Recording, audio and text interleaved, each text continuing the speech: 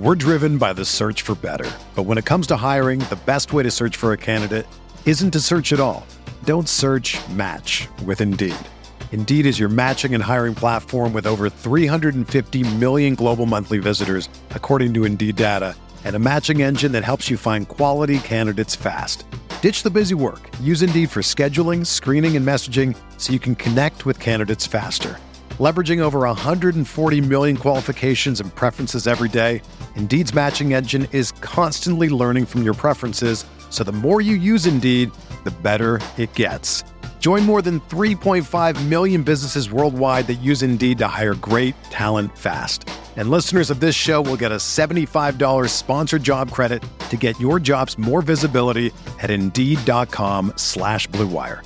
Just go to Indeed.com/Blue Wire right now and support our show by saying that you heard about Indeed on this podcast. That's Indeed.com/Blue Wire. Terms and conditions apply. Need to hire? You need Indeed. The baseball season is go, go, go. It's nonstop, relentless for every night, 6 straight months, and then hopefully another month in October. You also have work, friends, family, and a million other things going on. That's when you reach for a Coors Light. It's made to chill. There's only one beer out there that's literally made to chill, and that's Coors Light. I mean, the mountains on the bottles and cans even turn blue when your beer is cold. Is there anything better than opening up your refrigerator after a long day, seeing that icy cold Coors Light can or bottle in your fridge? The answer is no. There's nothing better. That's why when it's time to chill, you choose Coors Light. It's mountain cold refreshment made to chill. Coors Light is the one I choose when I need to unwind. So that's why when you want to hit reset, reach for a beer that's made to chill. Get Coors Light in the new look delivered straight to your door with Drizzly or Instacart. Coors Brewing Company, Golden, Colorado. And as always, celebrate. We are breaking down all aspects of Yankee baseball. This is the Bronx Pinstripe Show with your hosts, Andrew Rotondi and Scott Reinen. Let's go.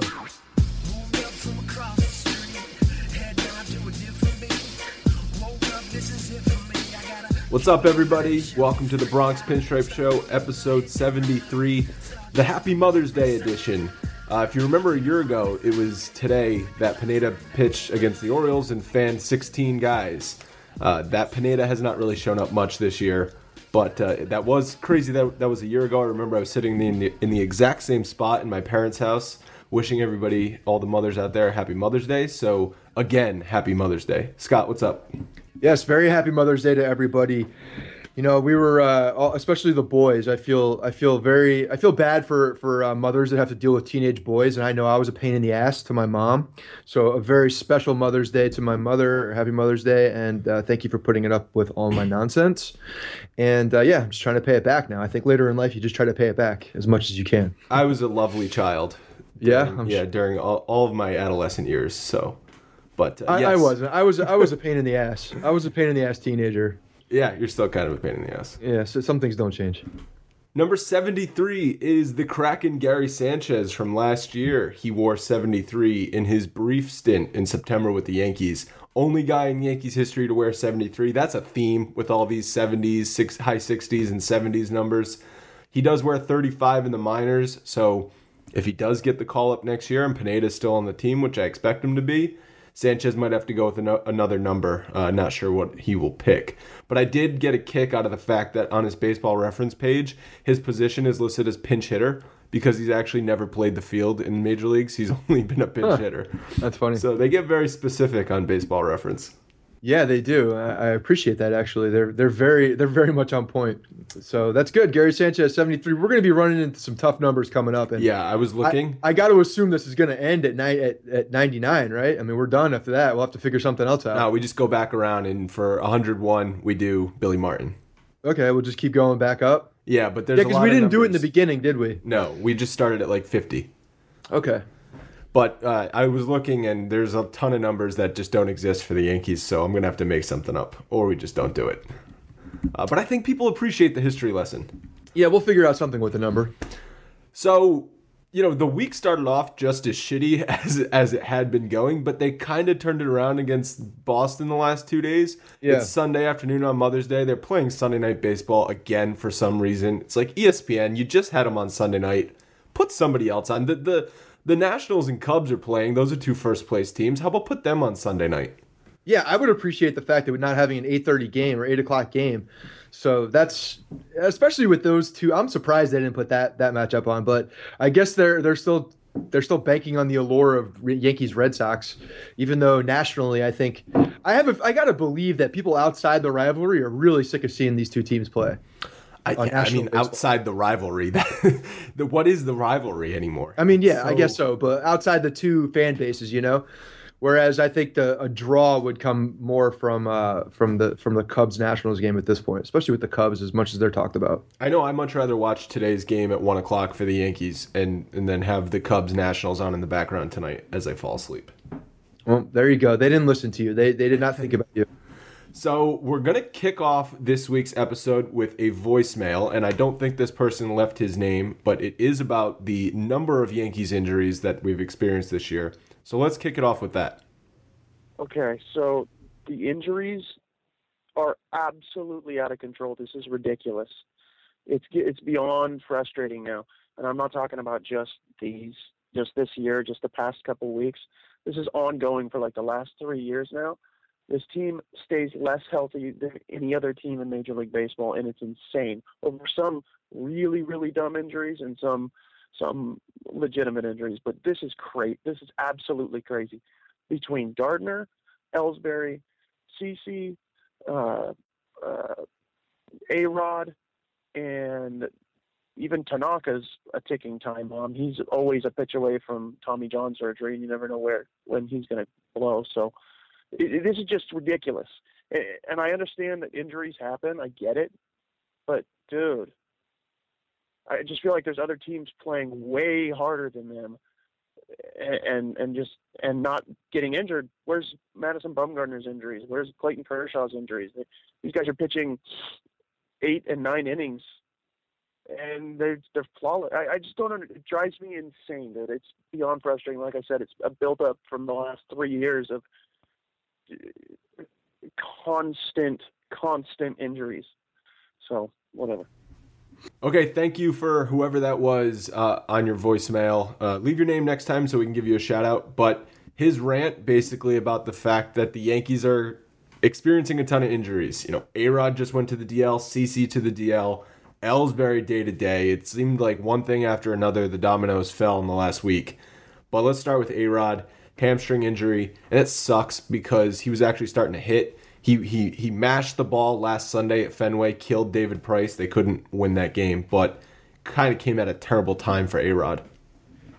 Yeah, and the fact that it's a hamstring injury kind of worries me. These things tend to linger, and as Father Time starts getting a hold of your body, you got to believe that those type of lingering injuries just stay with you for a lot longer, and it could come back at any point. I mean, even when it is healed, you got to believe that tendon or the muscle gets weaker.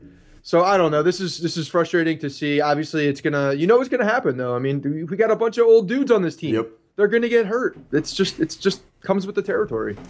Yeah, you're right about that hamstring. For somebody who's 41 years old, like A-Rod, I would imagine that hamstring is gonna be annoying for the rest of the year. Yeah. And hamstring's such a weird muscle. Like I feel like I've pulled my hamstring at some point, but it's just sore. So you don't have full mobility. The good thing is he doesn't have to play the field. And I know you think you can beat him in a race first or third, but maybe with this hamstring injury, I'll definitely give you the nod on that. Oh, there's no doubt. I mean, it wouldn't even be fair. It would be embarrassing, actually, with the hamstring injury. It would probably be embarrassing for him without the hamstring injury, but, nobody else. You don't believe me on that. So I don't know if you've noticed, but A-Rod has gone into full A-Rod Corp mode now that he's on the DL. Taking pictures, posting more Instagrams. He's social A-Rod. Yeah, there was something about the Architectural Digest. What was that? I just saw glimpses of it. Was that his house? Yeah, one of his houses? He's extremely into modern design. Oh. Modern art. Is that the A-Woj? Is that the A-Woj rubbing off? I remember I think he's been into this for a while. Back in like the late 90s, he bought a mansion on the beach in Miami and totally redid it. I feel like I remember reading that it was his vision for what he wanted a house to be. So and he turned the house from like $3 million into like $18 million or something. So A-Rod, A-Rod Corp gonna have like an architecture wing, architecture wing, fly fishing wing, baseball signing wing. Oh, man. Now photography wing, because he was snapping pictures during in the dugout during, I think it was Friday or Saturday's game. Yeah, he's a man of many talents, a corporation of many talents. Again, A-Rod Corp. I sent you my application and you have not responded. I'm willing to come in and interview. I just need the call. Give me a call or leave a voicemail. I've got another guy now too. My brother's an architect out in Denver. I'm sure he would absolutely go over there and work with A-Rod and A-Rod Corp. I can guarantee it. Doesn't A-Rod Corp needs website help? So you can help no him doubt. there. Yeah, he definitely needs that. He could use a nice podcast. So he needs a new logo. The fly fishing is a little confusing. The logo on the A-Bomb t-shirt that you designed is infinitely better than the logo on A-Rod Corp shirts. It's true. I could definitely help him with this. These are things that I could help with. We could tag team this and bring A-Rod Corp up to the true potential it has. I believe it was Jesse Spector on Twitter tweeted that a couple weeks ago he strolled into the clubhouse wearing an A-Rod Corp jacket. That's phenomenal. Yeah. Need one of those bad. I wonder if he'd get mad if we started selling A-Rod Corp shirts on our website. So I don't think we could, right? Isn't A-Rod Corp now copyrighted or copywritten? Trademarked? Maybe it isn't. Who knows? Maybe he forgot that part of it. We should start selling A-Rod Corp shirts then. Yeah, that'd be terrific. CC to the DL. This came out of nowhere because he pitched phenomenally in Baltimore. CC, I know people were not expecting anything from him. Number 5 starter, but he's pretty much given you all you can ask for out of a number 5 starter. Yeah. Pitched great against Baltimore, a very tough lineup in a very tough ballpark to pitch. Gets pulled his groin at some point during that game. Shout out to Mrs. CC for getting their freak on extra hard over the weekend before that start. But it sucks for CC because he was pretty consistent. Yeah, that's a tough injury. From everything he's saying, though, is that he will be ready, right as the DL stint is up, and he should be ready to get slotted back in. So hopefully he gets his work in on the side as much as he can, and keeps the arm ready to go and stretched out, and then can slot back in because he has been pitching well. I mean, he's been definitely a pleasant surprise, one of the few pleasant surprise on this team so far in 2016. So yeah, definitely want him to get back. And it's so funny because if you look on Twitter, like I was looking at the mentions feed on Bronx Pinstripe when we posted the CC injury article, and everybody's like, "Oh, season's over, unbelievable, CC's down." I'm like, if you guys could look at yourselves now and the reaction to a CC injury, and then just back up like a month, and to think that you'd have that type of reaction is crazy. So, yeah, I think let's all put it into perspective. We really weren't expecting anything out of him, so the fact that he's been good so far has been, just kind of a positive that came out of nowhere. So people commenting on that must probably not watch since 2011, and they think CC is still 20-game winner CC. Yeah, it's just, I don't know. I think they just saw the word injury and that a guy was actually doing well at that point. He was. And this means Nova's going to take his spot in the rotation. So Nova had been saying, I'm going to get my chance to start. So here's his chance. Let's see what he has. He's got a lot to play for, too. So hopefully we get the best Nova we can get. But what it also means is, had they been thinking about sending Severino down, I don't know if they were. I know I wanted to see it. I said it last week on the podcast. You disagreed. But it means Severino is here to stay at least through the CC injury because they need a starter. Yeah, there's some guys that are in AAA that I think they could bring up at some point. Like Sessa is a guy that I think keep your eye on, but I don't believe that they're going to do that with Severino. I mean, if you look at the Yankees' history and what they've done in the past with keeping guys in AAA and in the minors for a long time because of confidence issues, the fact that they brought him up, and I think they're really going to try to hold back from sending him down due to that. They don't want to. They don't want to have him digress at all. The way that they think, you know what I mean? Like they've always thought in that way. I think they want to avoid that at all costs. But at a certain point, I mean, he's not helping you win games. So how long can you send a guy out there that keeps losing? Yeah, we'll talk about it. His last start was definitely significantly better, in my opinion, than the ones before that. But he still has work to do. But yeah, I think I still have a confidence that he's going to work through it. Ellsbury to the DL, or not to the DL, sorry, day-to-day with a hip Yeah. strain he suffered on Friday night. Again, a guy who was starting to play really well. He was starting to get on base a ton more. He was on base, seemed like every time he was up in Baltimore. Yeah. And then, was running. Started off the game Friday night, getting on base, was running, stealing bases, going first to third. Hip strain. Glass bones Ellsbury, here we go. This is what happens with Ellsbury. It seems like anytime he starts to play well, he either he fouls a ball off his shin, he gets a hip strain, something's going on with this guy. He just is a guy who can't seem to stay healthy for whatever reason. Yeah, well, as far as this injury, it seems like it's nothing. He's come out and said that it's just a bruise, or it's just a little pull. Yeah, so a little he should pull be in back, his hip. no problem. You saw him when he rounded third. I think he was going second. It was a pass ball or something. So he was running pretty hard around third, and when he pulled up, you could see he kind of flexed his hip. Yeah, hopefully he'll be back real soon. Everything he's saying, he'll be back very soon, and we need him back because he's been playing well. Definitely. So in his place, Gamble was called up, I think, for the CCDL.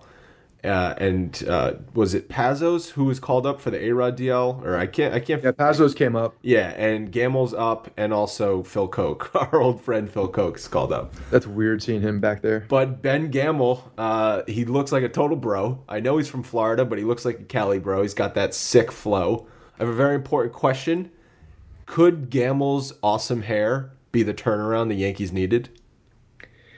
It's potentially it's a possibility. When he got put in the outfield, I forget, Friday night maybe? Saturday. Was it Saturday as a defensive replacement? I think so. And the ball found him immediately. I mean, they were talking about, Paul O'Neill was talking about how he's just completely nervous and how he was like the same way when he got called in. And of course, the first at bat, ball is hit right to him, and then you see him take his hat off and read something. He had something written in his hat, and he read it to himself, and then put it back on. It was funny to see, but yeah, the dude was definitely trying to just, I think, ground himself and just make sure he knew where he was after that play. You were right. It was Friday night that he got put into for a defensive replacement. Hopefully, we see him get a couple at bats.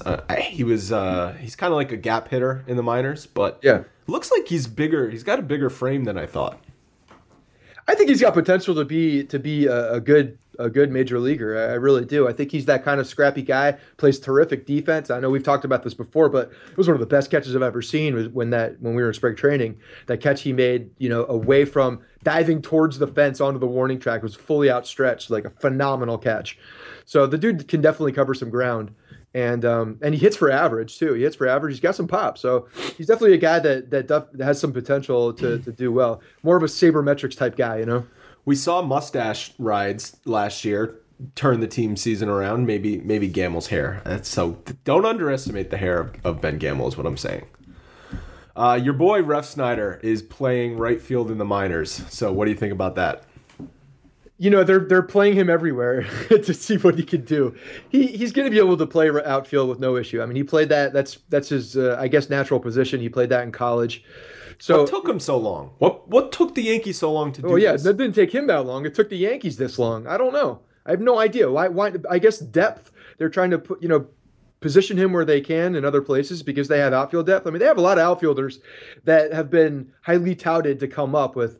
The Mason Williams of the world, Slade Heathcott. There's been a lot of outfielders, and second base, I guess, was a position they wanted to add some depth. And look, the guy's proving that he can play everywhere. Is he going to run into some issues defensively? Probably.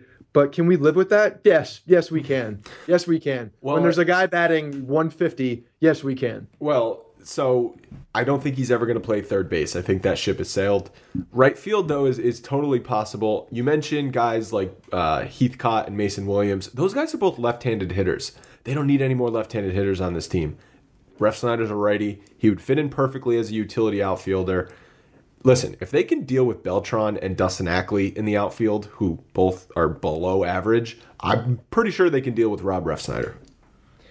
Yeah, I'm getting sick of seeing Dustin Ackley out there now too. He's starting to rub he's just really not doing much for me. I mean, he made a nice catch actually. He made a nice catch in Baltimore on Thursday. But still, he's not. I don't know. I need some offensive production from these players. I mean, at what point? I know the value that Joe Girardi's value on defense is extremely high, but at what point do you realize that you're valuing the defense way higher than you're valuing the offense, and it's sinking the team?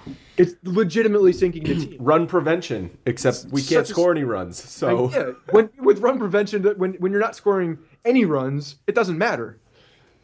Yeah, so, it's very frustrating. I want to see Refsnyder on this team so freaking badly. Well, the fact that he's playing right field in the minors does give me confidence that they will call him up, because they're testing him out. They're sort of testing the waters with him where he can play, and they're going to need outfield help, I think. So I think he will get the call. Swisher, I don't know what their plan is with Swisher. I think Swisher's there for first base and first base only, honestly. Yeah. I think that he is there for Teixeira injury. And that's because A-Rod going on the DL, I thought Swisher was going to get the call up because Swisher could help out at first base and you could DH Teixeira and vice versa. But if Swisher didn't get the call for A-Rod, he's only going to get the call if Teixeira goes on the DL. And Teixeira will have to go on the DL before June 15th because Swisher can opt out. Not that I want that to happen, but I'm just not sure he will opt out. People are excited for Swisher to come up to this team, but I just don't see a situation where it's going to happen.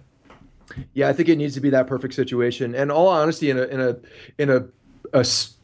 season that we've had so far, especially over this last 2-week stretch, a guy like Swisher to me would be good in the clubhouse just to at least just lighten it up a little bit. You know what I mean? Like try to have some fun. I mean, like honestly, some people are rubbed the wrong way, I think, by Swisher's attitude and the way he's always happy. But it seems to be extremely genuine. Everybody who all the reporters, everybody who talks to him seems like say that that's just how he is.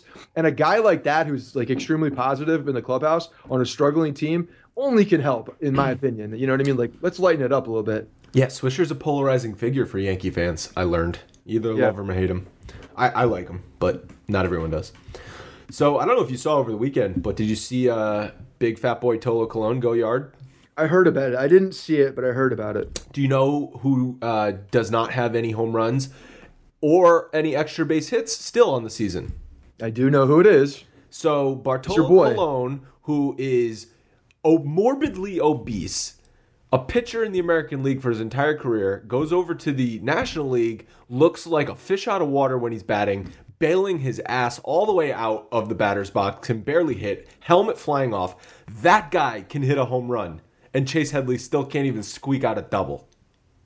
He almost did. The outfielder made a nice play and cut it off, though. It was close. It's insane how he still doesn't have an extra base hit. Yeah, it's pretty bad.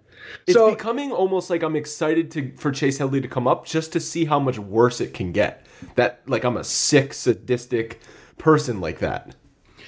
So I've talked about I think you and I have thrown this theory. I'm going to go a little off of our show notes right now just because I feel like I have a solution, and the Yankees I don't think are risky enough to do it. They're not that type of team. Girardi's not that type of manager. But if you're watching the Baltimore series, a couple times JJ Hardy went out and they slotted over Manny Machado and he started playing shortstop. I don't know, and the kid played a phenomenal shortstop. I think he was a shortstop at some point, but he played a phenomenal shortstop. I mean, turned a double play like it was beautiful. The dude can just play anywhere you put him, right? He's a baseball player. He knows where to play.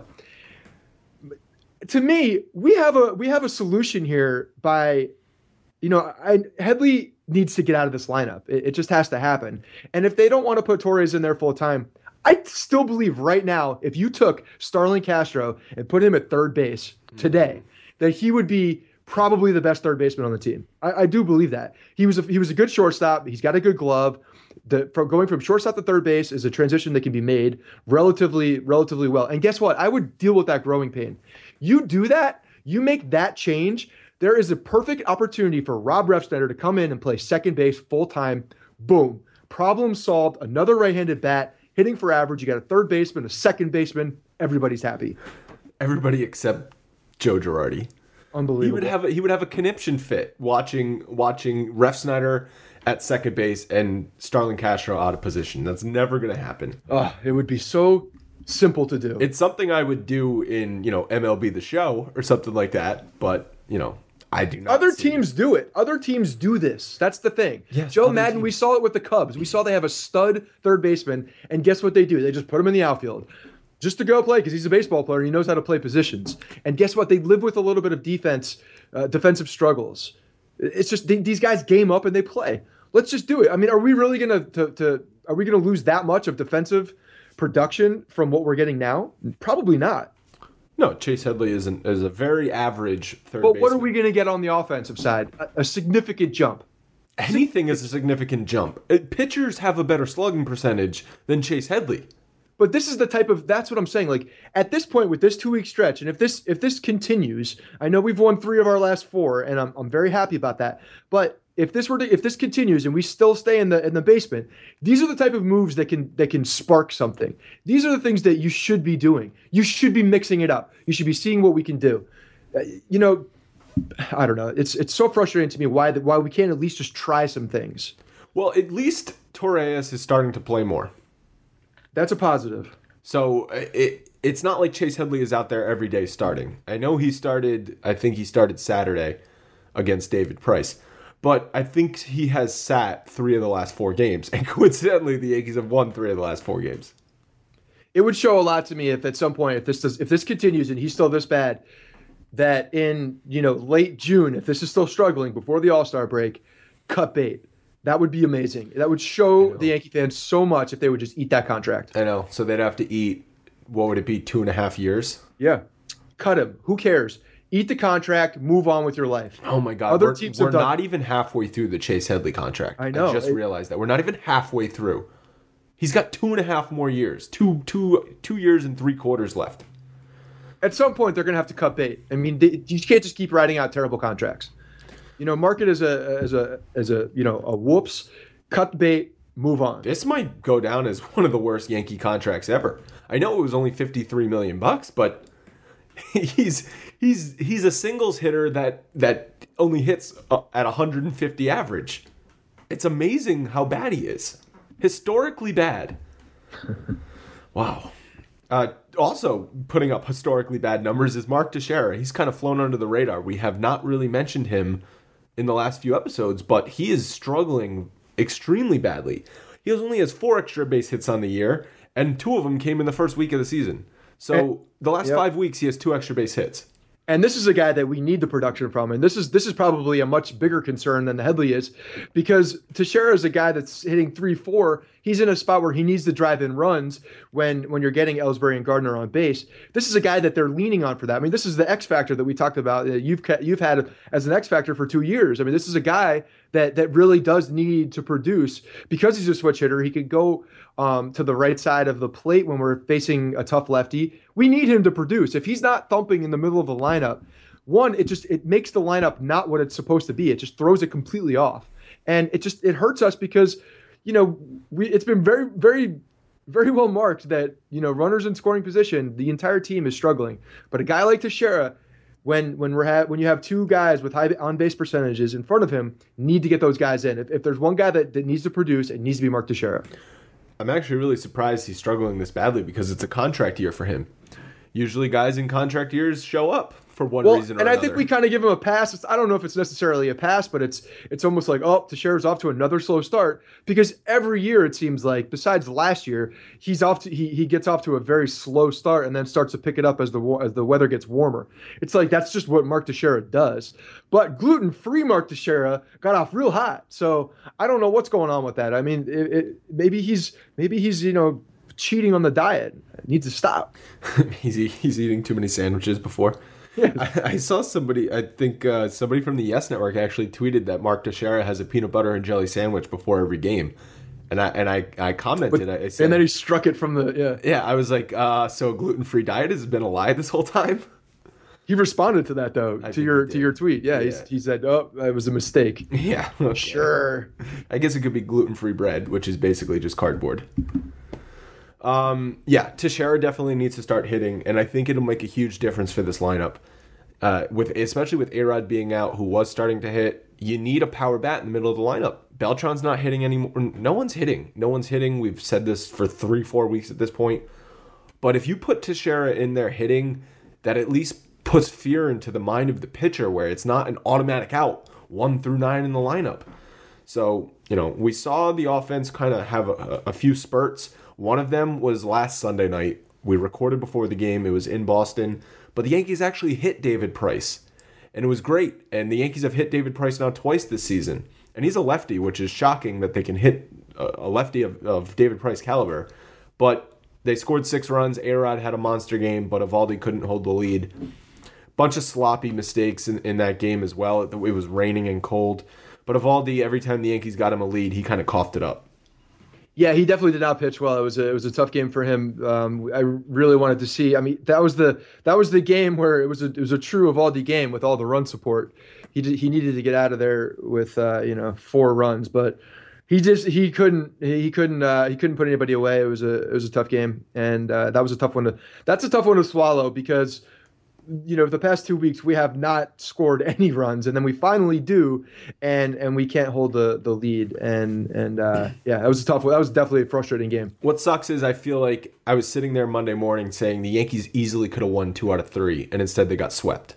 Right. Yep. Because Friday, they were right there with Tanaka on the mound, winning 2-0. They ended up losing that game. Saturday they got blown out, but Sunday was a very winnable game if Eovaldi just does half of what he did in his previous start in Texas. So, extremely frustrating loss. A total lost weekend in Boston. The team looked awful. They have a day off. They go to Baltimore, and I didn't watch this game. I was traveling this week for work, so I kind of missed Tuesday and Wednesday's game. I saw Severino give up 4 runs over 6 innings. So you're telling me that was a little bit of an improvement from him?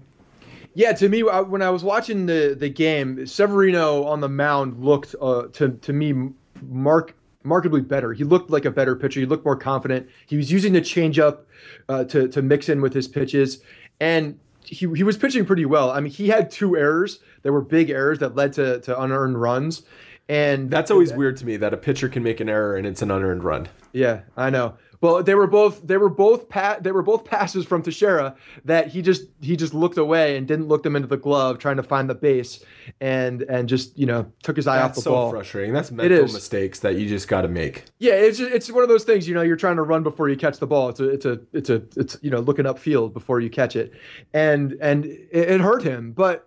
On the mound, I'm just going to look at his performance on the mound. He did pitch a lot better, in my opinion. His fastball looked good. His changeup, which he hadn't thrown, we've been talking about this. He hasn't really thrown it. He was throwing it on Tuesday night, and it was effective, and it was really helping him out. So I saw strides from Severino on Tuesday night, and I thought he was getting a lot closer. It looked like it. So I'm definitely more optimistic after watching that Tuesday start. So we'll see tonight. Hopefully tonight he can put it together against this lineup. Yeah, I was just gonna say that. So So he was using his changeup, which is good. We had been calling for that. So he must obviously listen to the podcast. He must listen to the podcast, or Rothschild to the podcast. Yeah. Someone's listening to the podcast. Yeah. Maybe Austin Romine, who got into his ear. I know Romine's a huge fan of ours. So that's good that we're helping out Severino. We better get World Series rings when that time comes because we're really adding value to this team. I mean, I'm going to take some Eovaldi credit too. But the 2 mistakes that Severino made were both to Trumbo. Trumbo hit the ball, 500. He's having a great year. That was a good pickup. So very surprising that he's having as good of a year as he is. Well, that's a bandbox, and he's kind of an all or nothing hitter. Like he's a right-handed Chris Davis. Yeah, he's hitting higher. He's hitting to a higher average though than I was expecting, but he was the one guy that took advantage of Severino's mistakes. Other than those 2 at bats to Trumbo, Severino pitched a pretty good game. So I was definitely happy to see the way he pitched. Yeah, you look in the offensive column though, and it's 1 run. So, right. So it's like exactly. Whatever. So maybe even though Severino pitched a better game, it didn't matter because they scored 1 run. But that's exactly what you have to take away because of the offense. Is just went back to sucking. You have to take the goods away from the positives away from Severino, and I saw improvement. Yeah, we already touched on CeCe's good start on Wednesday. The Yankees won 7-0. He pitched great. I didn't get to watch this game, but the box score looked excellent. The groin strain sucks because he's starting to really heat up. But the offense put up 7 runs. So I just don't understand how you can go 6 runs in Boston, 1 run, back to 7, and then Thursday night, non-existent, shut out completely. It's just the inconsistency in this offense is unbelievable and so frustrating. You can never get a win streak together like that. No, that's what's tough. And in that game with CeCe, he apparently after when you listen to the post game stuff, I think he said he felt the groin in the 4th or the 5th inning. So he felt it earlier in the game and then pitched through it. And watching that game, he got out of a lot of jams too. I mean, he pitched very well. It was awesome to see. He was nibbling. He was the pitches were working really well. He was not throwing hard at all, but he was keeping guys off balance. He was throwing the changeup, and he was commenting about how the changeup was a really, really good pitch for him on that day, and was keeping everybody off balance. So that's how he has to pitch, and it really seems like he's, going over the hump with the way he needs to pitch, and hopefully he can come back from this groin injury. It's not the knee, it's the groin, something that's different. So hopefully it doesn't really affect him too much coming back. I haven't seen him touch 90 miles an hour this year. And he's pitching better this year than he did last year. So it's the Andy Pettit effect, right? Where exactly, Pettit or Messina learned to pitch with a quarter of the stuff that they had at the peak of their career. And they ended up pitching well towards the end. And that just shows how good of a mind they have, a baseball mind, and how well they can work around things. And because I've always thought CeCe was a really smart baseball player. I thought he's always been a good pitcher. I mean, he's had dominant stuff, but he's also been a very good pitcher. And that's why it was so surprising, I think, in the beginning, we talked about this, that he didn't make that transition immediately. And it's just taken him a little bit more time, but it seems like he's doing it. It's understandable, though, because you're a guy that throws 95 miles an hour for every year of your career, where if you're in a tough spot, you just have to reach back and throw 95 miles an hour. Right. It's almost like relearning how to walk at that point. Because you just go, you're sitting there saying, all I have is 89 miles an hour. How am I going to get out of this jam? So it's understandable that it takes a few years to adjust. It took Messina a couple years to adjust. He had 20 wins in his last season, but do you remember 2005, 2006, 2007? I do. He sucked. Yeah. So yeah, I mean, but it seems like he's doing it. So hopefully this groin injury is just kind of a blip on the radar. But yeah, I'm really happy with the way he's pitching. It's definitely positive to see. Yeah, and a little extra rest for him. Yeah, it's not the worst thing in the world. As long as the groin isn't going to be an issue, reoccurring issue, right. A little extra rest for CeCe could actually be a good thing. We saw when I think he got pushed a day because of a rainout, and he came back and he had one of his best games against, I believe it was Detroit. So yeah, and dude's just a gamer, man. He is just a gamer, and I love that about him. Thursday, maybe one of the most frustrating losses of the season. I feel like we say that at least twice a week. I was able to watch this game. I was on a plane flying back to the East Coast, and I was the only one watching the game because I was on a flight from San Francisco to Boston. No one's watching a Yankees-Orioles game, but I was just ready to flip out because 0 after 0 the Yankees offense put up. Tanaka was pitching phenomenally. He had like 100 pitches through 8 innings, cruising. I'm like, just get this guy one run, and you can go to Betances or Miller, and you can shut this thing out, and you can finally win a series. But they just couldn't do it. And then the top of the ninth inning in a scoreless game, you are pinch hitting Chase Headley. What the hell is going on? I felt like I was taking crazy pills. It was like Bizarro World. I almost thought it was a joke. I know Girardi got thrown out of the game, but he was still calling the shots from the clubhouse. I almost thought it was a joke, and he was going to call Headley back saying, just kidding, dude, you suck. Yeah, when I saw him come up there to pinch hit, I couldn't believe my eyes. And I sent one of those tweets out just like, what's happening here? And lo and behold, he didn't come through. First pitch ground out to second base. Yeah, it was a weak ground ball, too. Negative exit velocity. Obviously, I could have told you that was going to happen. Yeah. We're lucky he didn't strike out. I have no idea why that happened. I mean, he's got these crazy thoughts, I think, when you put in a guy in a different type of situation that you'll get a different result because it'll make him, I don't know, try harder. I don't know what it is, or lock in more because it's a big situation. Well, they had, what's his name? Is it O'Day, the submarine righty? Yeah. Yeah, so, I mean, that's a tough at-bat for Torreyes, but I don't care. Torreyes at least hits line drives. Yeah, and he's faster. Like, he's just got more physical tools to get on base with something. I don't know. It's just 0% chance of Chase Headley getting on base. But they had a chance of that inning because Castro was on second base with McCann up, and he gets picked off, taking such a huge secondary lead.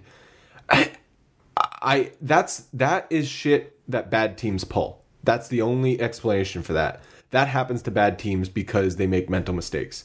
Now, I can say Castro was maybe trying to get a big secondary lead because he knew he needed to score on a base hit. Yeah. And, he wanted to make sure he did it. But you cannot get picked off in that situation. It goes without saying, but that is such a bad mental error that, maybe that's Starlin being Starlin, right? We've seen that happen a few times this year. Overall, he's been good, but he does have these mental lapses. But that one, complete brain fart. I don't know what he was doing. It was a very tough situation. I have a really hard time getting on Starlin Castro because he's been one of the only bright spots of this team this season. But yes, it's an inexcusable point in that game and that situation to get picked off. Like you said, he was probably getting a little bit more of a secondary lead so that he could score. But that being said, you need to know damn well where you are, where the defense is, who's coming back to the bag, what's going on in that game. You need to be locked in mentally so that something like that does not happen. It just can't happen. With the struggles that we've had, you need to be on base just in case there is a base hit. Yeah, Wieters has a strong arm, and he's not afraid to throw. So right. We got a voicemail from Josie McFly about the Girardian coaching staff use of the bullpen, so let's give that a listen. How's it going, guys? This is Joseph, a.k.a. Joe's McFly on Twitter. Love listening to you guys. Look, I'm losing my mind with this team right now. So I'm calling you. It's Thursday night. I'm losing my mind right now. I don't understand. Maybe you guys can help me answer this. You probably already talked about it. But I'm just venting right now. So just please let me vent. How in the world, I understand Joe Girardi is thrown out of that game, but we all know he's managing the team. How in the world Tanaka pitches 8 innings, 0 runs. Fine, you bring in Betances, 10 pitches. He pitches Sunday, he doesn't pitch Monday. He doesn't pitch Tuesday. Wednesday he pitches, and today he pitches. He's probably not available tomorrow. Why wouldn't you bring up Betances if you're not going to pitch Miller? Barbato has no reason to be in that inning. There's absolutely there's no explanation. Please help me understand this. Oh my God, this season is blowing my mind. We're losing every single way. We're losing managing. We're losing. There's everything. Everybody's beating us every single way. I don't know if we just don't know how to win anymore. I don't know, guys. Please help me out. Help me. Just explain this to me, please. Just give me my therapy today, please. Thank you. Bye. Okay, thank you, Joe, for that quick rant. I feel your pain. Betances comes in and pitches, and then he goes to Barbato instead of using Miller, even though Miller was warmed up and eventually came in and pitched that game. That's a complete clear second guessing of Girardi in that situation. Yeah, there's no reason to bring Barbato in that spot. Miller came in almost an impossible situation. All Alvarez had to do was get a fly ball. And that doesn't say much about the pitcher. Anybody can poke a ball out. So it's a totally different situation for him. He's not even trying to get a base hit right there. He's just trying to get something deep in the field. So it's just a tough situation. And I agree. There's no reason for Barbato to be in that game. If Miller's warmed up, you're at a 0-0 game. You gotta bring in your boys and set yourself up to at least try to score a run. Betances, I think, could have gone out there for a second inning because he was already not going to pitch the next day. Well, that's not even because he did pitch the next day. So the fact that he took him out immediately was, I don't know if Girardi thought that he was not going to use him or he was just trying to save him. But the fact of the matter is that he did pitch. So I don't know what the thought You're right. was. He did pitch on Friday. So that was weren't they it was saying 2 days in a Girardi row. doesn't like to use 3 days in a row? He doesn't. He hadn't done it since I think they said David Robertson in 2014 was the last time that actually happened. So yeah, it's not a Girardi move by any means. So that could have been the thought process at that time, and then just because of this game situation on Friday, he used him. But and I think in Girardi's mind at that point he was burned. But well, he kind of had been getting hit on that road trip. He got beat twice in Boston on home runs. And then Ackley had to make a phenomenal play in right field to save an extra base hit, and which probably would have been the game in the 9th inning. And if you listen to Francesa during the week, too, Francesa was talking about this a number of times, that apparently Betances has been tipping his pitches, and they've known when these pitches are coming. So apparently he's been tipping his pitches over the past couple weeks, and that's why you're seeing a lot of these home run balls. They were first pitch home runs. The Ortiz was on I think a curveball. Yeah, but if you looked at the pitches, they were dead center. Right. Well, I mean, but if you know it's coming, it's still even Betances can throw something over the middle of the plate, and because of the drastic difference of those two pitches, they're still tough to hit. But if you know it's coming, it's a different story. But having Miller warmed up and eventually using him, you got to just use him in the 10th inning in a close situation. Yes. You don't go to Barbado or Kirby Yates or any of those second-tier guys until you've used your first-tier guys. Right. You give yourself an opportunity to win the game. That's what you have to do especially when you're on the road. I mean, you're not playing. You're playing to try to get that run, and then you pitch whoever's left at that point to try to save it. And if Miller pitches, the Scranton shuttle needs to go at that point. If Miller pitches the 10th inning and you get a run in the top of the 11th, Miller will come back out for the 11th inning. Right. You at least have that decision. You at least have that opportunity to make that decision at that point. Yes. So they won one game in Baltimore. Again, probably should have won 2 games. So another series that they lost and could have won. But at least they're winning this series over the weekend against the Red Sox. Friday was a wild game. Pineda gives up the bomb to Ortiz in the first inning, and he again was struggling to get the third out. I'm thinking to myself, here's the Michael Pineda that Scott and I have been complaining about for weeks on end. But he did settle in. Got to give him credit there. He got them through the 6th inning.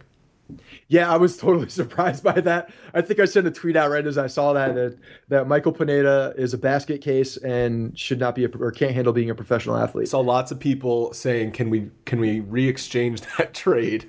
Which is insane. Yeah, I don't know about Montero that. Is now floating around the minor leagues. But the fact that he actually buckled back down and came in, because after the home run, he let up, I think, a couple more base hits, too. I'm like, here we go. This is the exact same thing. It's been happening all year. It's going to happen again. And I was shocked that he came back, settled himself, and pitched very well after that. So, credit to Pineda for finally. And if you noticed, Rothschild came out a number of times. It was like he's like, babysitting Pineda. Anytime he saw Pineda, like his mind start going, and like you say, the car sale arms go up. Yeah. By the way, I can't not picture that now every time I see him. It's awful. But it's so annoying. But Rothschild had a very quick step out. Like immediately when he saw something happening that Pineda was slipping mentally, he would come out there and have a talk with him. So they definitely know when he is at that breaking point, and I guess Rothschild just comes out and a little husa and he gets back into the dugout. So yeah, 8th inning, Betances comes in, so he did pitch the next day, and then Girardi went immediately to Miller to get the final out of the 8th inning. I guess you could second guess saying let Betances get the final out so Miller is fresh for the 9th inning. But the Yankees needed this game badly. He was going to go to Miller in that situation, which just goes to show you that when Chapman is here, now you have 3 guys to get those outs instead of just 2 guys. It's going to be phenomenal. But Miller did have to throw, I think, high 30s in pitches, had to have the break in between innings, and he struggled in the 9th inning. Gave up a leadoff bloop. Yep. And then ended up being bases loaded to Ortiz when everything, the umpire cluster happened. 3-1 pitch. I know looked low, but it was a cross-up on a It was a strike. Slider. The 3-1 pitch was a strike. The pitch zone showed it was a strike. It clearly crossed at the knees. It just looked bad because of the cross-up. So that was definitely a strike. The 3-2 pitch was low, though. That was a couple inches below the zone. I completely understand why Ortiz flipped out. I loved that he flipped out and that he was crying, but I understand why.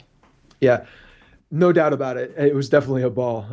Real quick, I have to go back to the Betances thing just to comment on that as well. In the 8th inning, when Betances was going, he was out for the 3rd day too, and that's exactly what we said that Girardi does not do. And he brought him into this situation because it was a very big situation. Betances obviously he had the stuff. Betances was nasty. I mean, just nasty. He got the first 2 outs. He was throwing 100 miles an hour. He looked phenomenal, and then gave up like a broken bat. I forget, it was a ground ball or a bloop. It was a nonsense base hit, and he was pissed off when Girardi came out and took the ball. He did not want to give him the ball. I don't blame him. I was shocked that Girardi came out and took the ball from him at that point because he was throwing so well. I would have left Betances in there. I absolutely would have left him in. Especially, I think, though, the 2 home runs he gave up in Boston kind of spooked Girardi. I guess. I don't know. At that point, if he's out there, I'm letting him play and giving Miller a clean inning. But anyway, besides the point, the Ortiz 3-2 pitch, 100% low. I love that it was called the strike. It made me so happy. And the fact that he just went apeshit was awesome. It was literally the first break the Yankees have gotten all season. Can we please get a break? For God's sakes, give us a break. And we got it. We needed it, and we got it. And it was awesome. Yeah, but people saying, "Oh, Ortiz, this class, like, look at the lack of class in his farewell tour." Blah blah blah. Listen, I want my players to flip out in that situation too because that was ridiculous. Well, he should have been tossed before that. One of the batters should have been tossed before that because they were arguing balls and strikes all day. That umpire was awful. I understand that, but why is the umpire going to take the fact that they're they're arguing all day long? So I've seen this before, and I think umpires know when they're having a terrible night, and they give guys a little bit more leeway to yell at them because they're having a bad night. It's understandable. That's ridiculous. Both sides were complaining about the strike zone. Then stop calling bad strikes. Then stop it. Like, he's having a bad day. He's having an off night. You not just be like, oh, I'm having a bad day, and my bad day is going to continue, so you can yell at me. Umpires are people too, Scott. There's no way that goes through his mind. These guys, I mean, Hanley Ramirez literally turned around and was like showing this guy up. Ortiz turned around and showed this guy. Pedroia, I think, did it at one point. They were all like literally turning around and showing him up in front of the entire stadium. And I can't believe one of these guys wasn't run before that. So the fact that he was run, I feel like that strike call was kind of an FU to all of the Red Sox players for yelling. It's a hell of a time to say FU when that would have been the tying run. Stick it to the man. I love it. Yeah. The Yankees needed all the help they can get that night. And maybe that's going to be a little bit of a turnaround. You know, you catch a break and maybe you can ride that momentum. Yeah, it was great. I don't know, did you check the post-game interview with Andrew Miller? I didn't see it. He's like the boy next door, man. He's like, oh shucks, well he's such a good hitter, and man, we really just got out of that jam. It was I don't know, the way he was talking was pretty funny. That almost makes it probably annoys Ortiz even more. Yeah. Saturday, the Yankees crushed David Price for the second time this season. What's going on with David Price? He's only had one good game, and I think it came against the Atlanta Braves, who are, other than the Yankees, the worst offensive team in the league. He's going to get better as the contract goes on, right?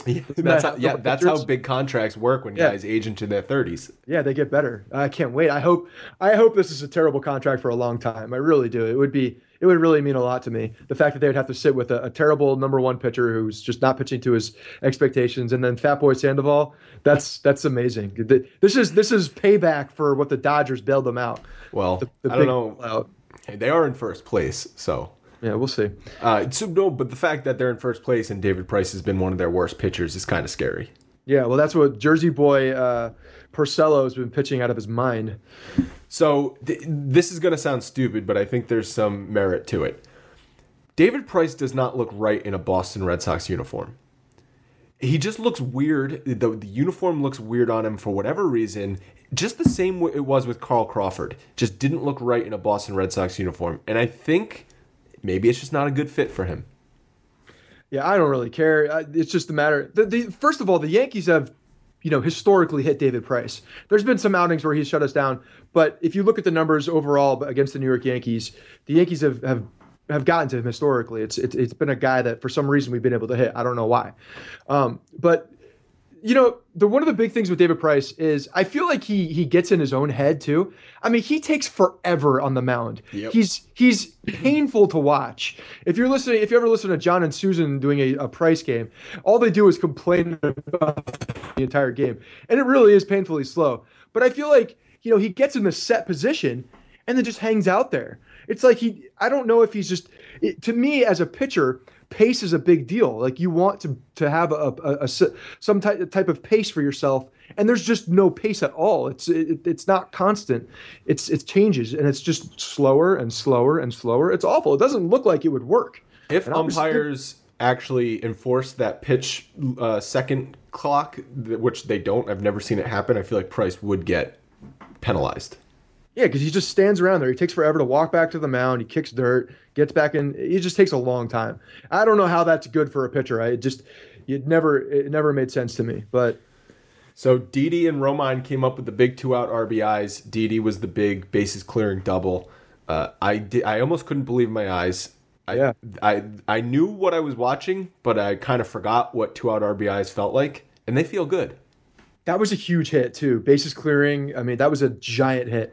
And the fact that Didi did it, because Didi has been struggling. He was last week. He was actually lower than Chase Headley on the hard ball percentage off the bat. He was last in the MLB. No, but I don't know how that's possible. No one is lower. He was number one lowest. And the fact that he's been coming back and making some good. Obviously, the dude's a stud in the field, but getting a big hit like that, I think, is very good for his confidence. And man, Austin Romine. I mean, I got to give a 3 hits. I got to give a round of applause to Austin Romine. He's been a hell of a player this year so far. I mean, he's been hitting the ball well. He came up big, 3 hits in that game. I mean, good for him. He really has taken advantage of this opportunity. I think it's important to note that John Ryan Murphy was sent down to AAA. Yeah, I mean, you're right. It's notable right there. I mean, he was going to be the backup catcher on this team, and the fact that Romine has stepped in, really picked up his game offensively, and is still that guy, that rock solid guy behind the plate, says a lot about Romine. I mean, he's definitely made some big strides. Speaking of John Ryan Murphy, we forgot to mention Aaron Hicks' home run from the left side, which is huge because he looked overmatched most of the time batting left-handed, but perhaps that can get him going. Yeah, I mean, We needed him to get going. You could see the kind of relief in his face once he finally hit it, and he's done some good things. He's definitely done some good things offensively in the past couple of games. So hopefully that continues, especially with the Ellsbury injury, and with Beltran just not hitting. We need him to come in and step up, especially against left-handed pitching. Although ironically, he kind of misplayed a ball Friday night in center field. Yeah, the wind was weird. I don't know if you saw it with the very first, I think it was the first out of the game, actually. It was a fly ball to Ellsbury in center field, and he just said, wow, because he had to really run in and catch that ball. The wind was swirling in center. Yeah. I think it really threw them off. Yeah, but it actually led to a run, and the ball easily could have been caught. Yes. Maybe it was the wind, but hey. Evaldi, great start on Saturday, and they needed it because Miller and Betances were unavailable, so I don't know who they planned on having be the closer that day, but he gave them 8 innings. The offense picked it up. Evaldi, 2 out of 3 good starts in his last 3 starts. I'm going to try and stay positive. Why are you trying? This is weird for me, but I'm going to focus on the near no-hitter in Texas and the solid start against Boston for Evaldi instead of the time he got absolutely shellacked in Boston. Yeah, don't forget about the weather in that game too, with both guys struggling. It was a bad night to be pitcher in that game. I'm not using that as an excuse. Well, I kind of am, but the Evaldi that we've seen in those 2 games that you're talking about, the Texas start where he was he was throwing a no-hitter deep into the game, and then this game more to me because one, you're playing Boston. It's at home. It's a game that the Yankees absolutely needed depth from him. So this was not like go out, just pitch your game. No, we needed a big start and we needed a long start from you. And he delivered, man. He was pitching efficiently. And guess what he was getting all game? He was getting ground balls, double plays. This is exactly what we've been talking about. I've been saying this for the past year with Evaldi. The fact that he pitches, and some of those base hits, man, were just ground balls that found holes. And that's going to happen. But the more ground balls he's getting, and the fact that he's getting those ground balls to get out of innings quicker with double plays, there was a couple big double plays in that game that got him out of the inning, helps him pitch deeper in the game, gives him confidence. And the other thing we saw from him, he was throwing the fastball more, and there was movement on it. I don't know if you saw the movement, the side-to-side movement on that fastball, but it was impressive. He could throw his fastball more as long as he has a working off-speed pitch to keep hitters honest. So if his fastball he's feeling a good fastball that day and he wants to throw it a lot, great. You just got to show the splitter and the slider as pitches that can be good pitches. They don't need to be working like they were in Texas where they were phenomenal. Right. They just need to be good. Right. Solid major league pitches, and Evaldi can be a good pitcher. So it was good to see, and he stepped up, so you got to give him credit there. Tonight, Severino is pitching. He needs to continue to improve on his start in Baltimore. We'll see how he does. Hopefully the Yankees don't play many more Sunday night games because I hate them. Monday, though, we will see the debut of Aroldis Chapman, which totally changes the look of the bullpen. Maybe this can give the team a little bit of a spark. If they get a sweep of Boston, they have some momentum, they have some confidence with Aroldis Chapman coming back. It's still plenty of time in the season. We can get back in this thing. There's no doubt. I mean, I know everybody's freaking out about the season and what's been happening. And just because the offense has been so historically bad, I think has really made it worse. Just the fact that we've been losing and just not scoring any runs.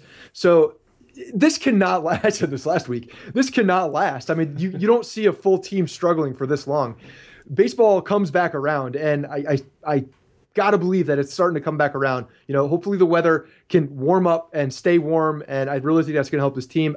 I think it helps our team out, the Yankees, more than it helps other teams out because of the aging bones that we have on this team. So I do believe it'll help.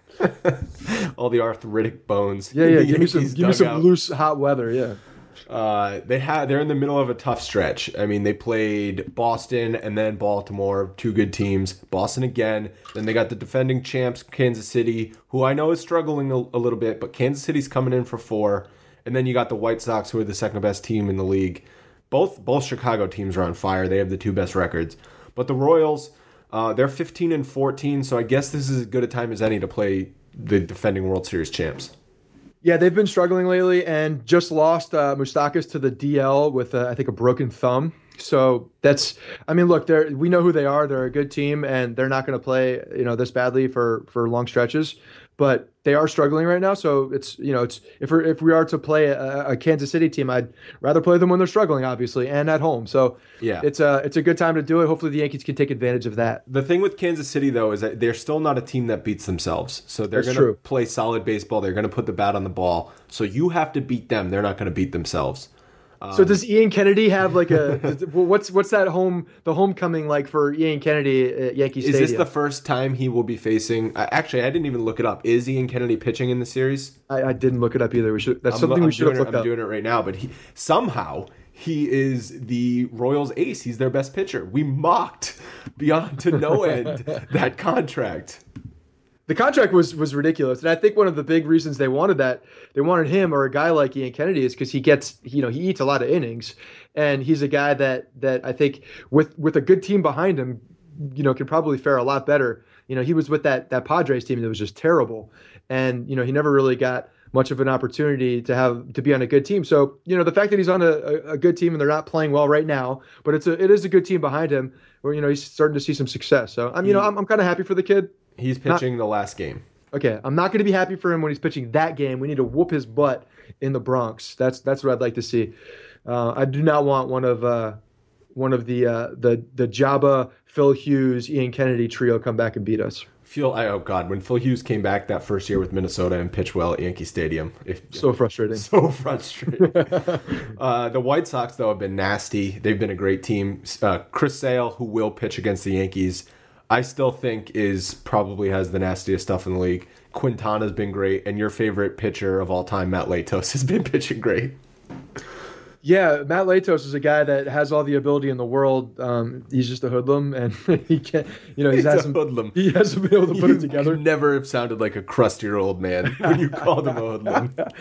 But yeah, he's been pitching well. And Sale, I was listening to, I think it was MLB Radio I was listening to, and they were actually comparing Sale and Randy Johnson's delivery, and it was John Smoltz, and I forget who the other guy was talking. Anyway, they were talking about the two of them, and they were actually saying that Chris Sale has a lot more of a deceptive delivery than Randy Johnson, and they would not want to face Randy Johnson over Chris Sale. Like, that was the comparison. That's frightening. Yeah, because of Chris Sale, the way he hides the ball, and then kind of submarines on you. He's got that crazy arm angle. Yeah, Randy was definitely 3/4. Sale's almost sidearm.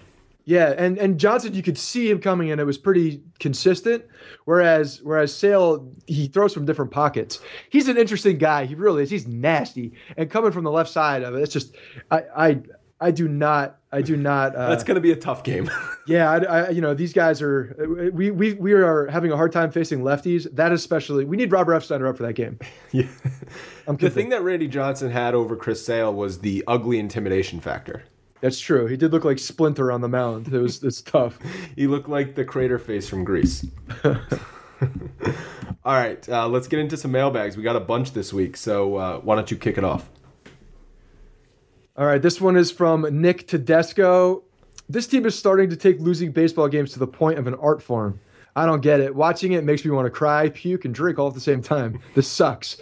With that being said, who do you think we take with the first overall pick in next year's draft? Also, if Trump becomes president, is there any way somehow that we can get Headley deported? So That's an A+ mailbag. There's two reasons I wanted to include this. First of all, puke, drink, and cry all at the same time, I think sums up this season so far perfectly. But we haven't even had the 2016 MLB draft yet. So I have no clue who's going to be in the 2017 MLB draft. I'm not even going to pretend to know.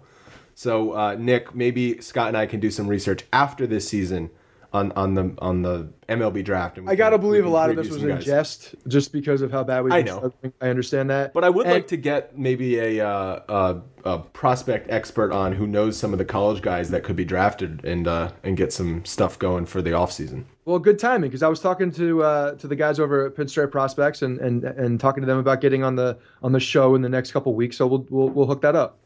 Excellent.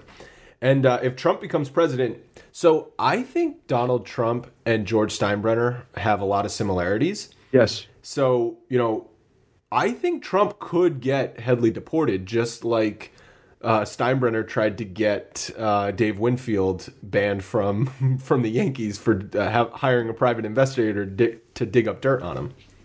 They do have some similarities. They're very polarizing figures in power in New York. I don't know. They do have some similarities there.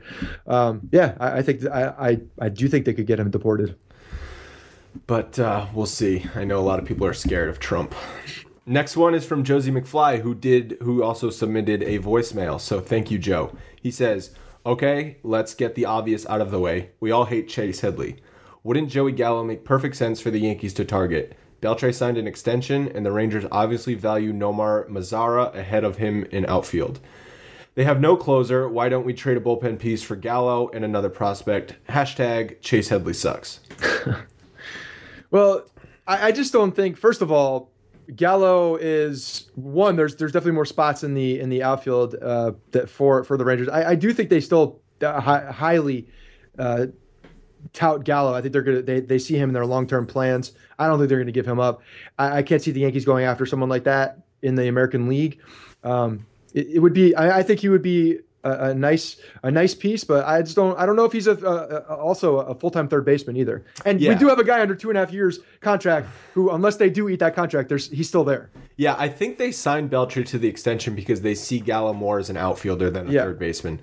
Right. And I know Mazara's had a little bit of a hot start to the season, but Gallo still has plenty of space. There's plenty of space for him in the outfield. Yeah. So he's 22 years old. They're not getting rid of him, especially for a bullpen arm to help them this year. The Rangers, I don't think, are that short-sighted.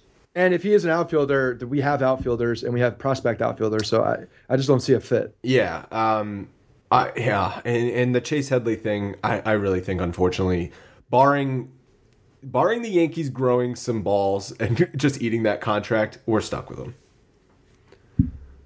All right, what do we got next? All right, the next one is from Dan. I have heard from you and others that base running errors are a big part of the woes outside the dead bats. I think it's time for the team to find some consultants or other coaches to help teach and coach small ball. Model the Twins, who taught and played small ball for many years. Yankees have tried to win right now with what they have. They can't assume the bats will wake up. Future bats will be there, but let's try to sway 20 games our way by focusing on a small ball this year. Thoughts? So you take this one first. I have some very strong thoughts about this. Unfortunately, the Yankees don't have players to play small ball. I mean, think about a guy like Didi who we thought could play small ball, and he couldn't bunt. So if Didi's not able to do it, how can you expect guys like McCann and Teixeira and Beltran and A-Rod to play small ball? I would love it. I would love to see Girardi do hit and run more, but when the offense is this bad and this anemic, small ball doesn't really help you either. It's just you need to start hitting a little bit eventually. And one thing I've seen, so look, I'm Dan, I agree with you to an extent. Like, these guys need to start taking advantage of more opportunities. And I think over the past week, or I don't know, over the past 5 days, we've seen them run more. I mean, Gardner's been running, Ellsbury's been running. We've seen them start to take advantage of the speed a little bit more. It looks like they have green lights going out there. And you mentioned Didi not being able to bunt. Like, that was very surprising and just disheartening, to tell you the truth. Watching him try to bunt, it was not good. But with the shift, like, can we get it with the shift going? Let's lay down a bunt. Let's try that. Let's try to play a little bit of small ball with that. That drives me insane. The shift, people not trying to beat the shift. Like, you're a professional baseball player. You should be able to hit or at least slap a ball the other way. I actually saw Dustin Ackley do it last week, which was very surprising, but it was awesome to see. He did slap a ball down the left field line to beat the shift. So thank you, Dustin Ackley, for doing that. But I think we are going to see a little bit more of them, running more often and possibly hit and run. But you're right. You got to be able to hit the ball to hit and run. The time I really would like to see guys try and beat the shift more is when they lead off an inning. If there's guys on base, and I understand, like, McCann is up, he's trying to hit the ball out of the ballpark or drive something into the gap. But if he's leading off an inning and he can get a cheap base hit bunt single, do it. Do it every time. I totally agree with you. I don't care. Trying to hit the ball over the shift or through the shift, as they say, is just, it doesn't work with Teixeira. It doesn't. He needs to do something else. I mean, because how many times has he hit that infielder that's standing out in shallow right field? He hits him like every time. I swear to God, that guy's got a target on his glove. It seems like once a game. Yeah. Okay, thanks, Dan. The next mailbag is from Owen Casey. He says, "Hi, guys. I would like to give you guys a round of applause because you're the only radio/podcast show that tries to get the positive out of these dreadful Yankees." It's pretty funny teams. that Andrew's reading this, by the way. I was going to say that he must just listen to you when you talk. I mean, as a Yankee fan, I kind of get tired hearing these sports shows that just diss the Yankees but don't actually try to talk positive about the Yankees. And after hearing these so many times, it seems like these sports shows are on a broken record. So thank you, guys. So we do try to find some positives where possible, but you have to understand the national media loves it when the Yankees are struggling, and they're going to take every opportunity they can get to exploit the fact that the Yankees are in last place. That's what happens when you've been the king for so long. Well, it's also not just the national shows, but you're getting a lot of the local shows that take a lot of callers. I mean, New York shows take a lot of callers, and there's a lot of pissed off people in the Northeast. Bobby from the Bronx is not happy. In general, there's pissed off people in the Northeast. I mean, it's like, if you live in New York, if you live in the Boston area, you have, a certain edge to you, just because of I think the weather and just the type of people. You kind of have to have that guard up.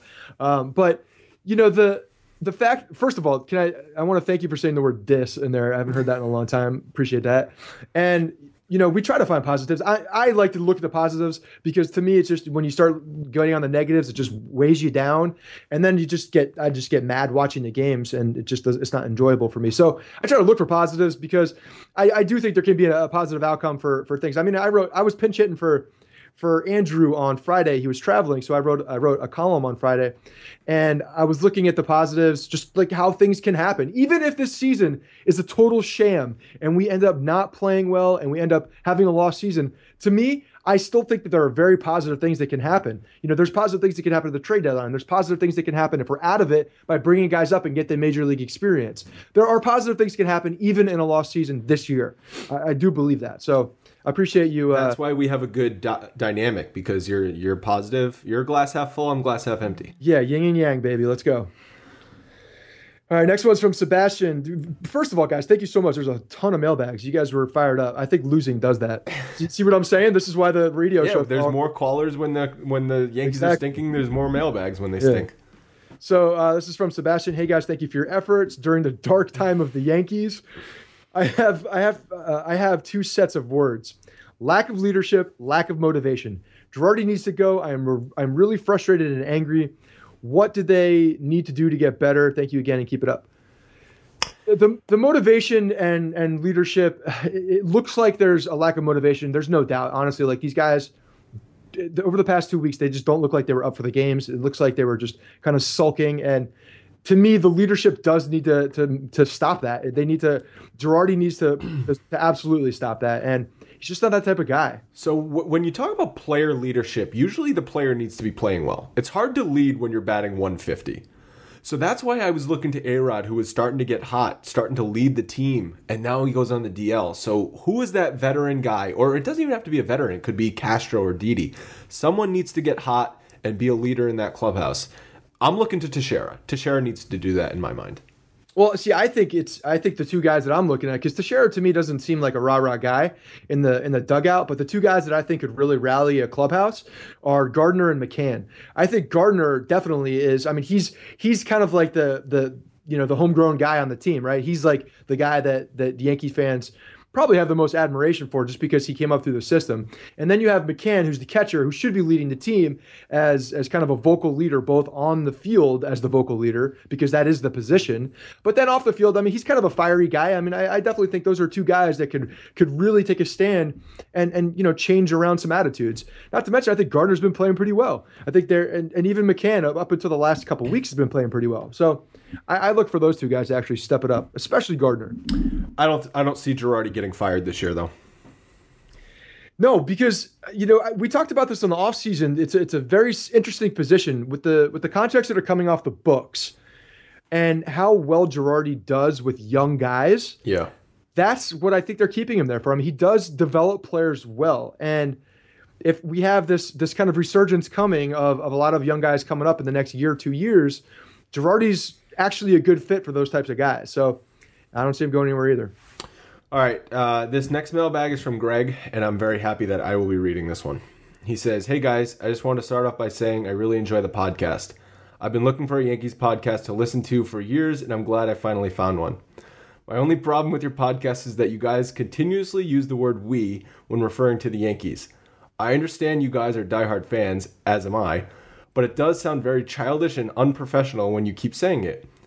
Your opening template on your website clearly states you have no affiliation with the New York Yankees, so I don't understand why you continue to say we. Other than that, please keep up what you are doing. I'm a huge fan." Be nice. Greg, come on, dude. Well, you clearly aren't a diehard fan if you don't say we, because every diehard fan I know says we. It's just what you say. It doesn't mean that I think I play for the Yankees or coach the Yankees or have any ownership stake in the Yankees. It's just what I say. I've been saying it since I was a little kid. Get over it. When you get this far into a team and you have the amount of emotions that we have, and I know many other Yankee fans have, and many other sports fans in general, I think this is an age-old argument where people talk about this whole we thing, and it kind of drives me a little crazy. But like, it just doesn't matter. Like, childish or unprofessional. First of all, we're not professional. No one ever said we were. We never said we were. So. I think it actually says not professional in parentheses in the podcast page. Yeah, well, it does say it says unaffiliated or something like that. Anyway, whatever. I like this. I don't even realize I say it sometimes. It just comes out because I do feel like I'm a part. When you get this invested and you spend this much time, watching a team, dissecting a team, living and dying with every roster that comes in and out, every guy who's played these things, on this team and worn the pinstripes since, I wrote that I've been watching probably since like 1987, 88. Yeah, there's a we there. I'm invested into this team. And sometimes it just comes out that we need to get things going, because I feel like if I'm positive, they'll play better. I do feel that way. I don't know if it has zero bearing on these guys. They don't listen to my show, but it makes me feel better. So I'll probably say it again and again and again. I don't know. So I'm sorry, but there's that probably won't change. We get some constructive criticism on Twitter or whatever, and I usually try and work on it because I appreciate it. I appreciate that people are listening, and if we can be better and make the listening experience more enjoyable, I by all means will try it. But I'm just not going to stop saying we because it would be too difficult. All right, what do we got next? All right, we got to roll through these next ones. Tyler Piet, I think he's definitely, I've talked to him on Twitter before. So you guys are doing a great job. Keep it up. Something that probably hasn't been said in the clubhouse since 2015, right?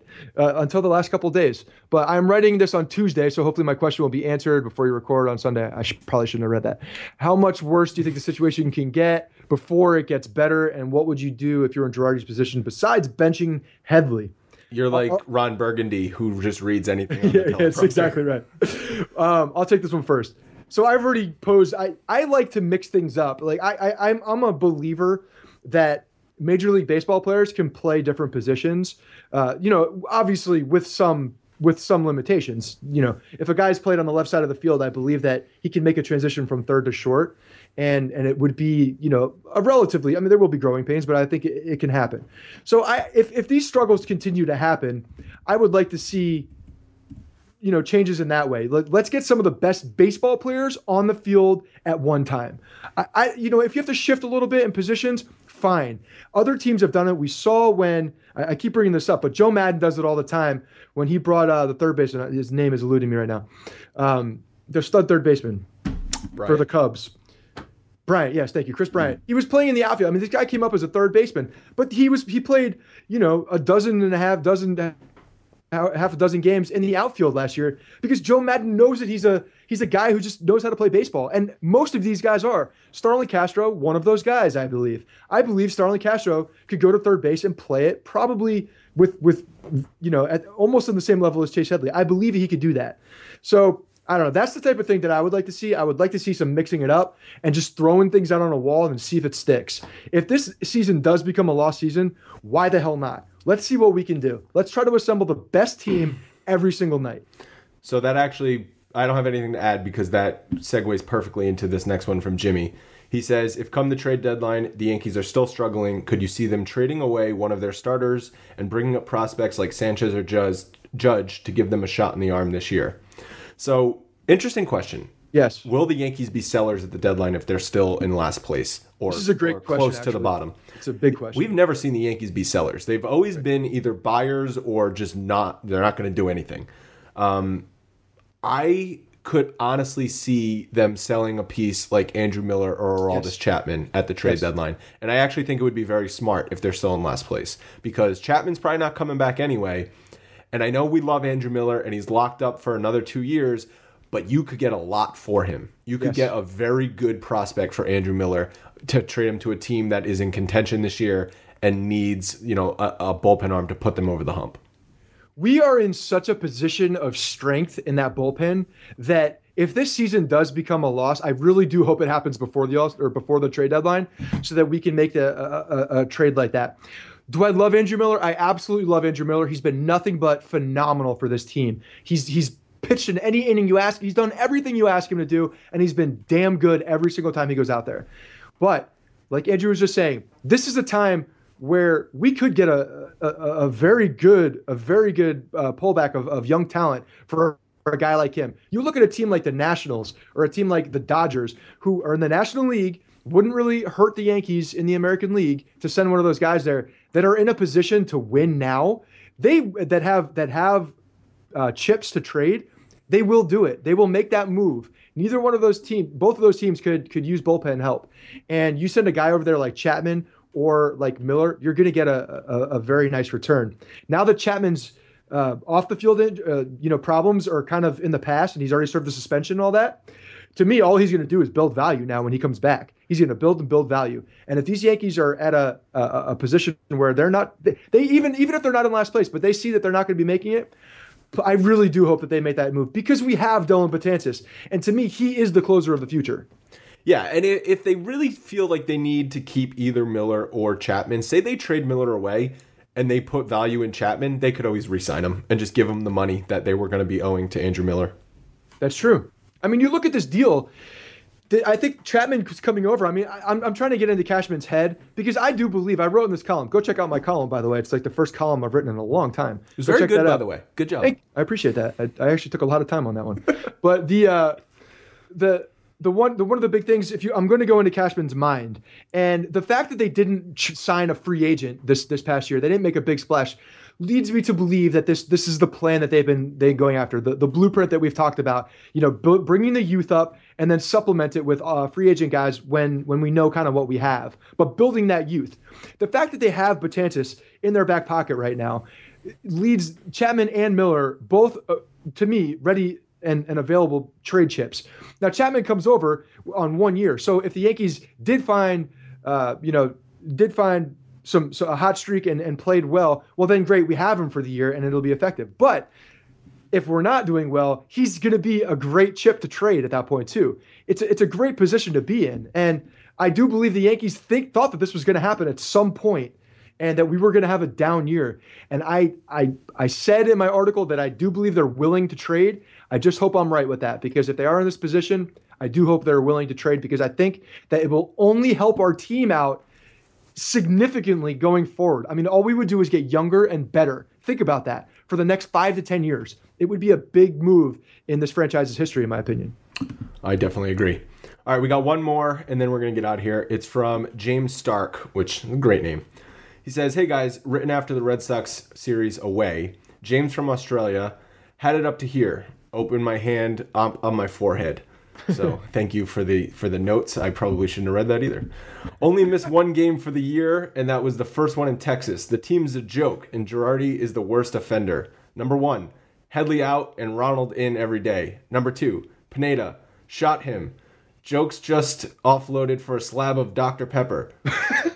Or get Fat Montero back.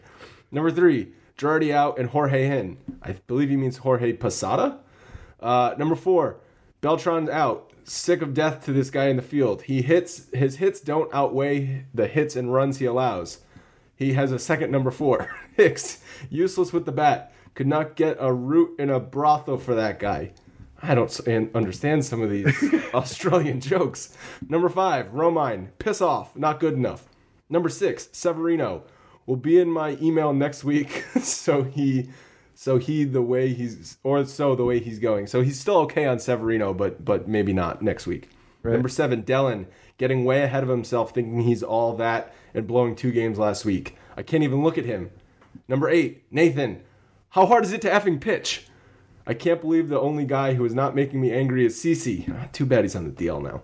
I really can't believe it. 70 hours wasted. Trade the lot. Paying $27 million in luxury tax for what? There's a bunch of hacks. Okay, angry rant over.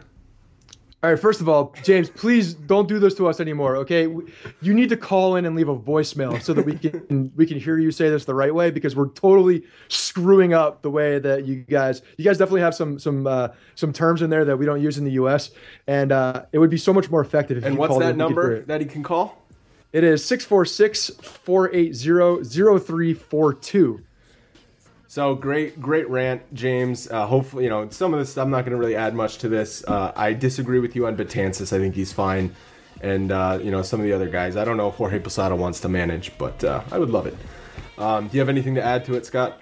Yeah, for those guys who are out of the country as well, if it's expensive or whatever to call in, shoot us an email with your Skype name, and I'll send you a Skype request so that you can do it through Skype. So then it's free, and we could have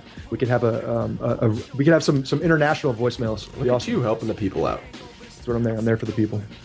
All right. Well, hopefully tonight the Yankees can dust off the brooms and they can get that sweep of Boston, and we can ride some momentum with the Kansas City series. Any last words, Scott?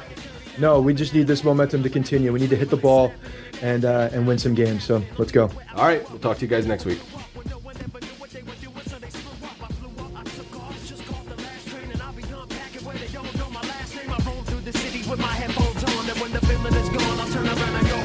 Hey guys, thanks for listening to the Bronx Pinstripes Show. Make sure you find us on iTunes and subscribe so you can get all new episodes directly onto your phone. If you do like the show, we'd love for you to take a minute and give us a 5-star rating and review in iTunes. It really helps us out and allows us to create more shows. We're on Twitter at Bronx Pinstripes and the same on Facebook. You can always find us there talking Yankee baseball. Thanks again, guys, for your support. Really appreciate it, and go Yankees.